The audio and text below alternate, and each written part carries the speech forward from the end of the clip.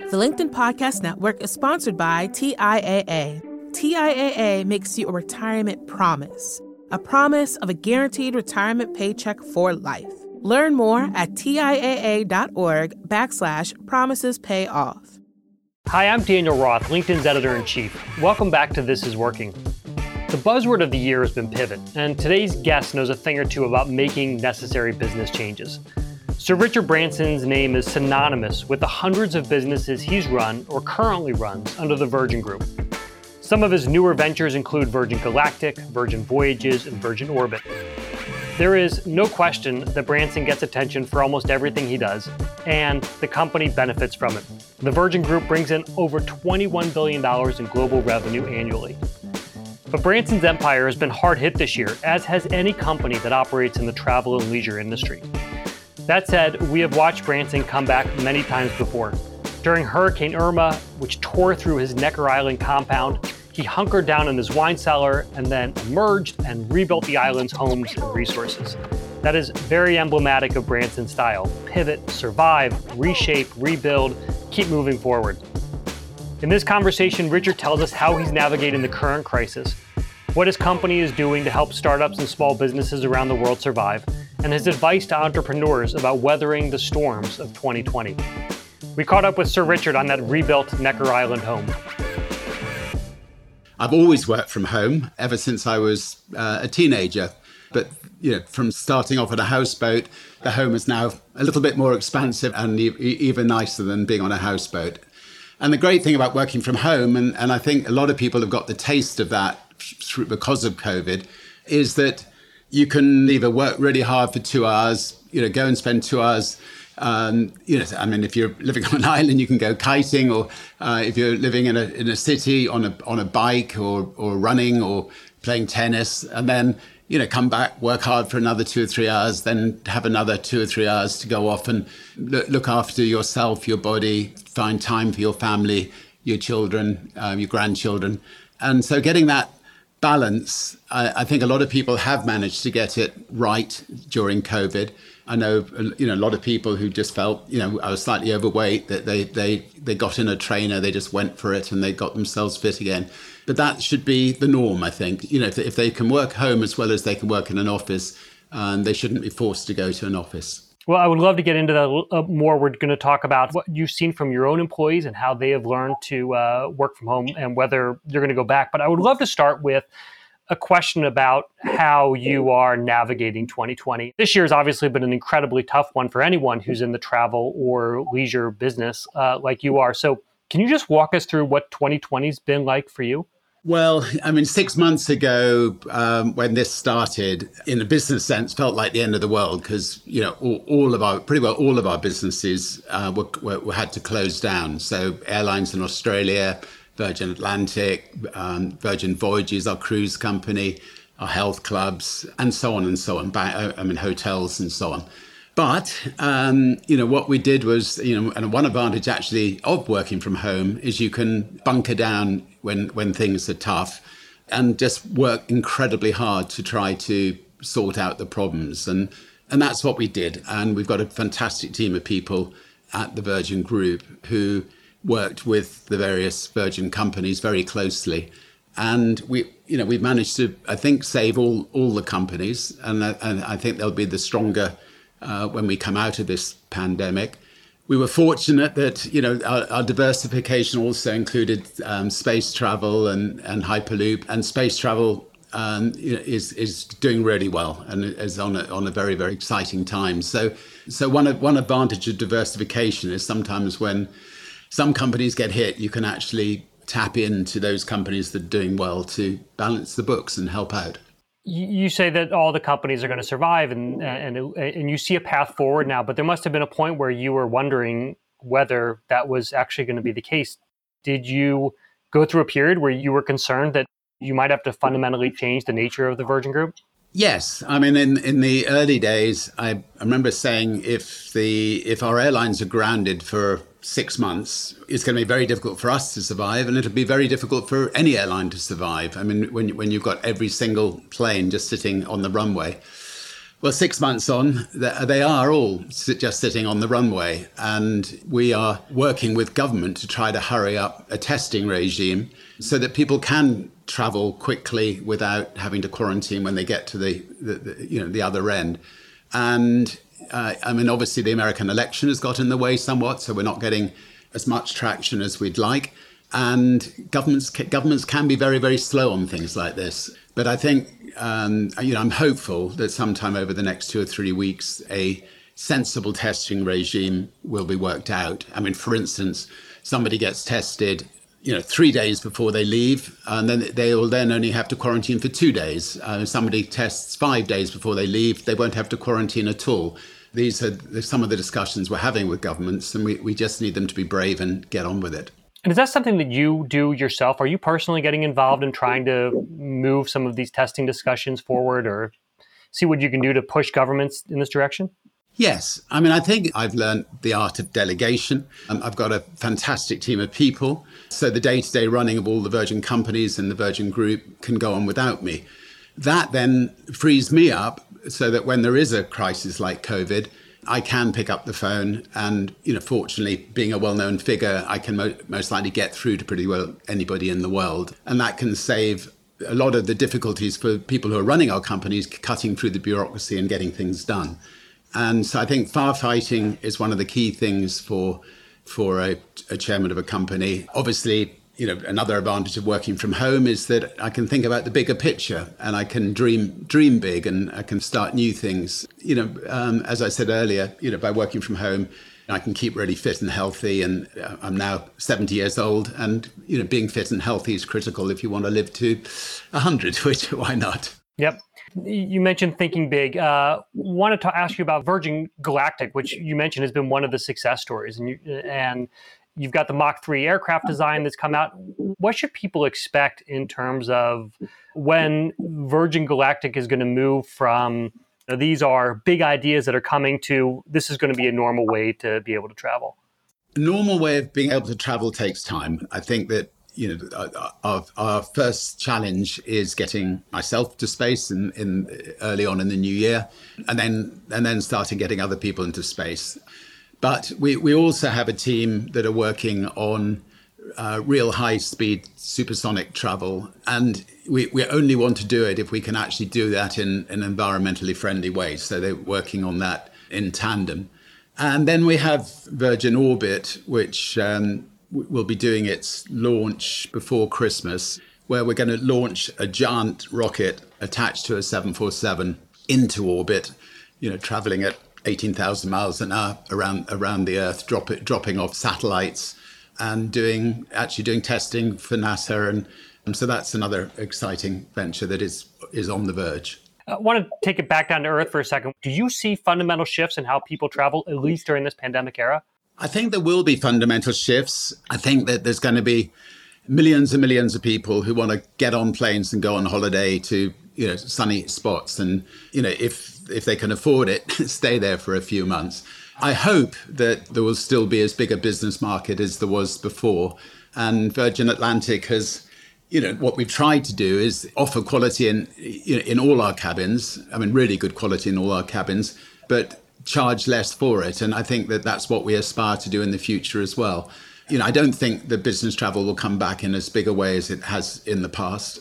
I may be mistaken. I obviously hope it does. So if business travel doesn't come back, you're thinking the more people continue. Let's discuss work from home. This is something that you are an expert in.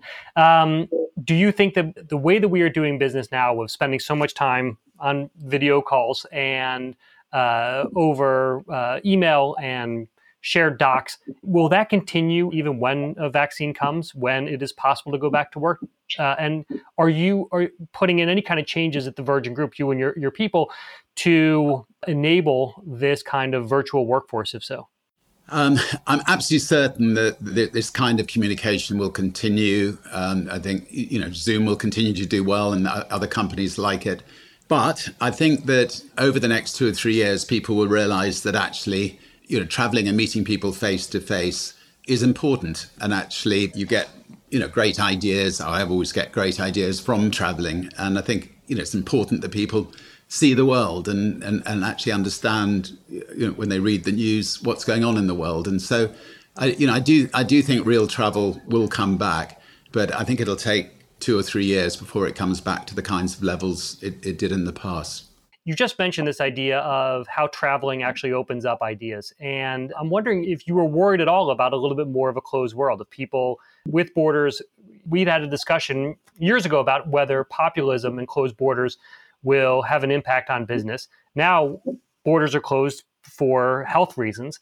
Does that change how people interact or the kind of ideas that spread? Are you worried at all about whether we can continue to come up with great ideas, or whether people start getting a little bit more narrow in their thinking in this era?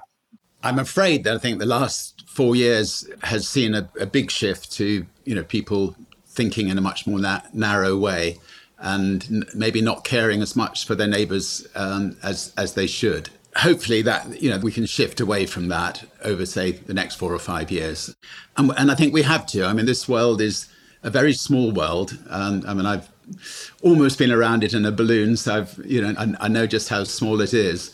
It's an incredibly beautiful world. It's a world that we've all got to get out there and treasure and protect. And, people are very much part of this world, and we've got to do everything we can to nurture and look after people. And I think maybe the only way you can actually do that is, go to Africa and, spend time maybe with somebody who's got fistula, or a horrible affliction that happens to young girls who've got pregnant too early, or spend time with a deaf kid and see what can be done. The reason I actually mentioned the last one of the best moments of my life was, we were giving hearing aids to these kids in an African village, and one little 8-year-old, I was just turning it up, and suddenly she heard her mother for the first time, and this scream of joy. And anyway, so traveling opens up, you just learn so much from it. I remember spending time in Africa when HIV was rampant, and, literally all the way down the streets, all you saw was funeral parlor adverts, nothing else. And you'd go to a hospital and the waiting room would just be full of people waiting for somebody to die so that they could get in the bed and die themselves. And as a result of that, we encouraged the government to set up an African Centre of Disease Control, which it didn't have. And the African Centre of Disease Control is now working very hard on the current crisis. So if I hadn't actually been there, it may not have happened, and it's something positive can come out of these things. The LinkedIn Podcast Network is sponsored by Medtronic. Medtronic is dedicated to the pursuit of life-transforming healthcare technology. From artificial intelligence to robotics and beyond, health tech is reinventing what's possible. Every year, Medtronic improves the lives of 74 million people, and we're just getting started. Visit Medtronic.com to learn more. I'd also love to talk to you about one of the groups that's been hardest hit because of the pandemic has been small businesses. And we're seeing really small businesses really struggle to keep their doors open, keep clients coming in, or to figure out how to do their work when they can't even have people inside their premises. I know with Virgin Startup, you do a lot of work with small businesses. You funded, I think, about 3,500 businesses over the years. And what kind of advice do you give small businesses right now about either how to start, whether to start, or how to survive this very odd time we're in? If I reflect back to when I had my first business, I think that, apart from looking after and motivating one's team, the only thing that mattered was survival. I mean, that one word. So we just had to fight to survive and do everything we could to survive. But I think equally important, because I'm afraid a lot of people will go through this, if you've done everything you can to survive and you don't survive, don't dwell on it. Pick yourself up the next day, work out what you've learned from running the business, brush yourself down, and be ready when COVID is over to start again. And I think there will be a lot of people out there who will be going through that really difficult time at the moment. Bigger companies like Virgin, because we value our reputation, we'll put our hands in our pockets and we'll bail out companies that maybe shouldn't really be bailed out, that on financially we should have let them go. But fortunately, we can afford to do that. But I think for smaller business owners, they're at least blessed that in the 18th century, they brought in the ability to collapse a company without it, taking people's private homes and so on, or being put into prison or whatever. And I think people will respect people who take the tough decision and start again.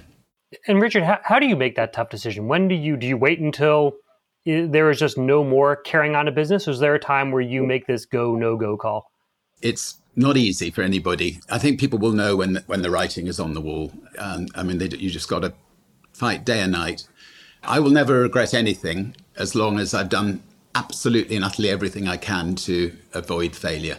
And if, having done everything I can, you're unable to do any more and something goes wrong, then just move on. And I'm quite lucky. I'm the kind of person who does not, if somebody says to me, what's the worst thing that's happened in your life? I can't think of any bad things.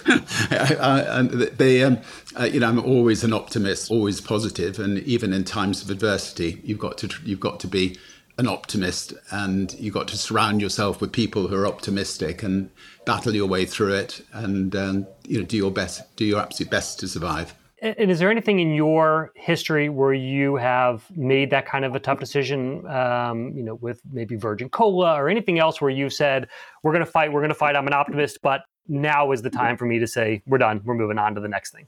I think Cola was the most public company that we had that just didn't work out. I mean, it started fantastically well.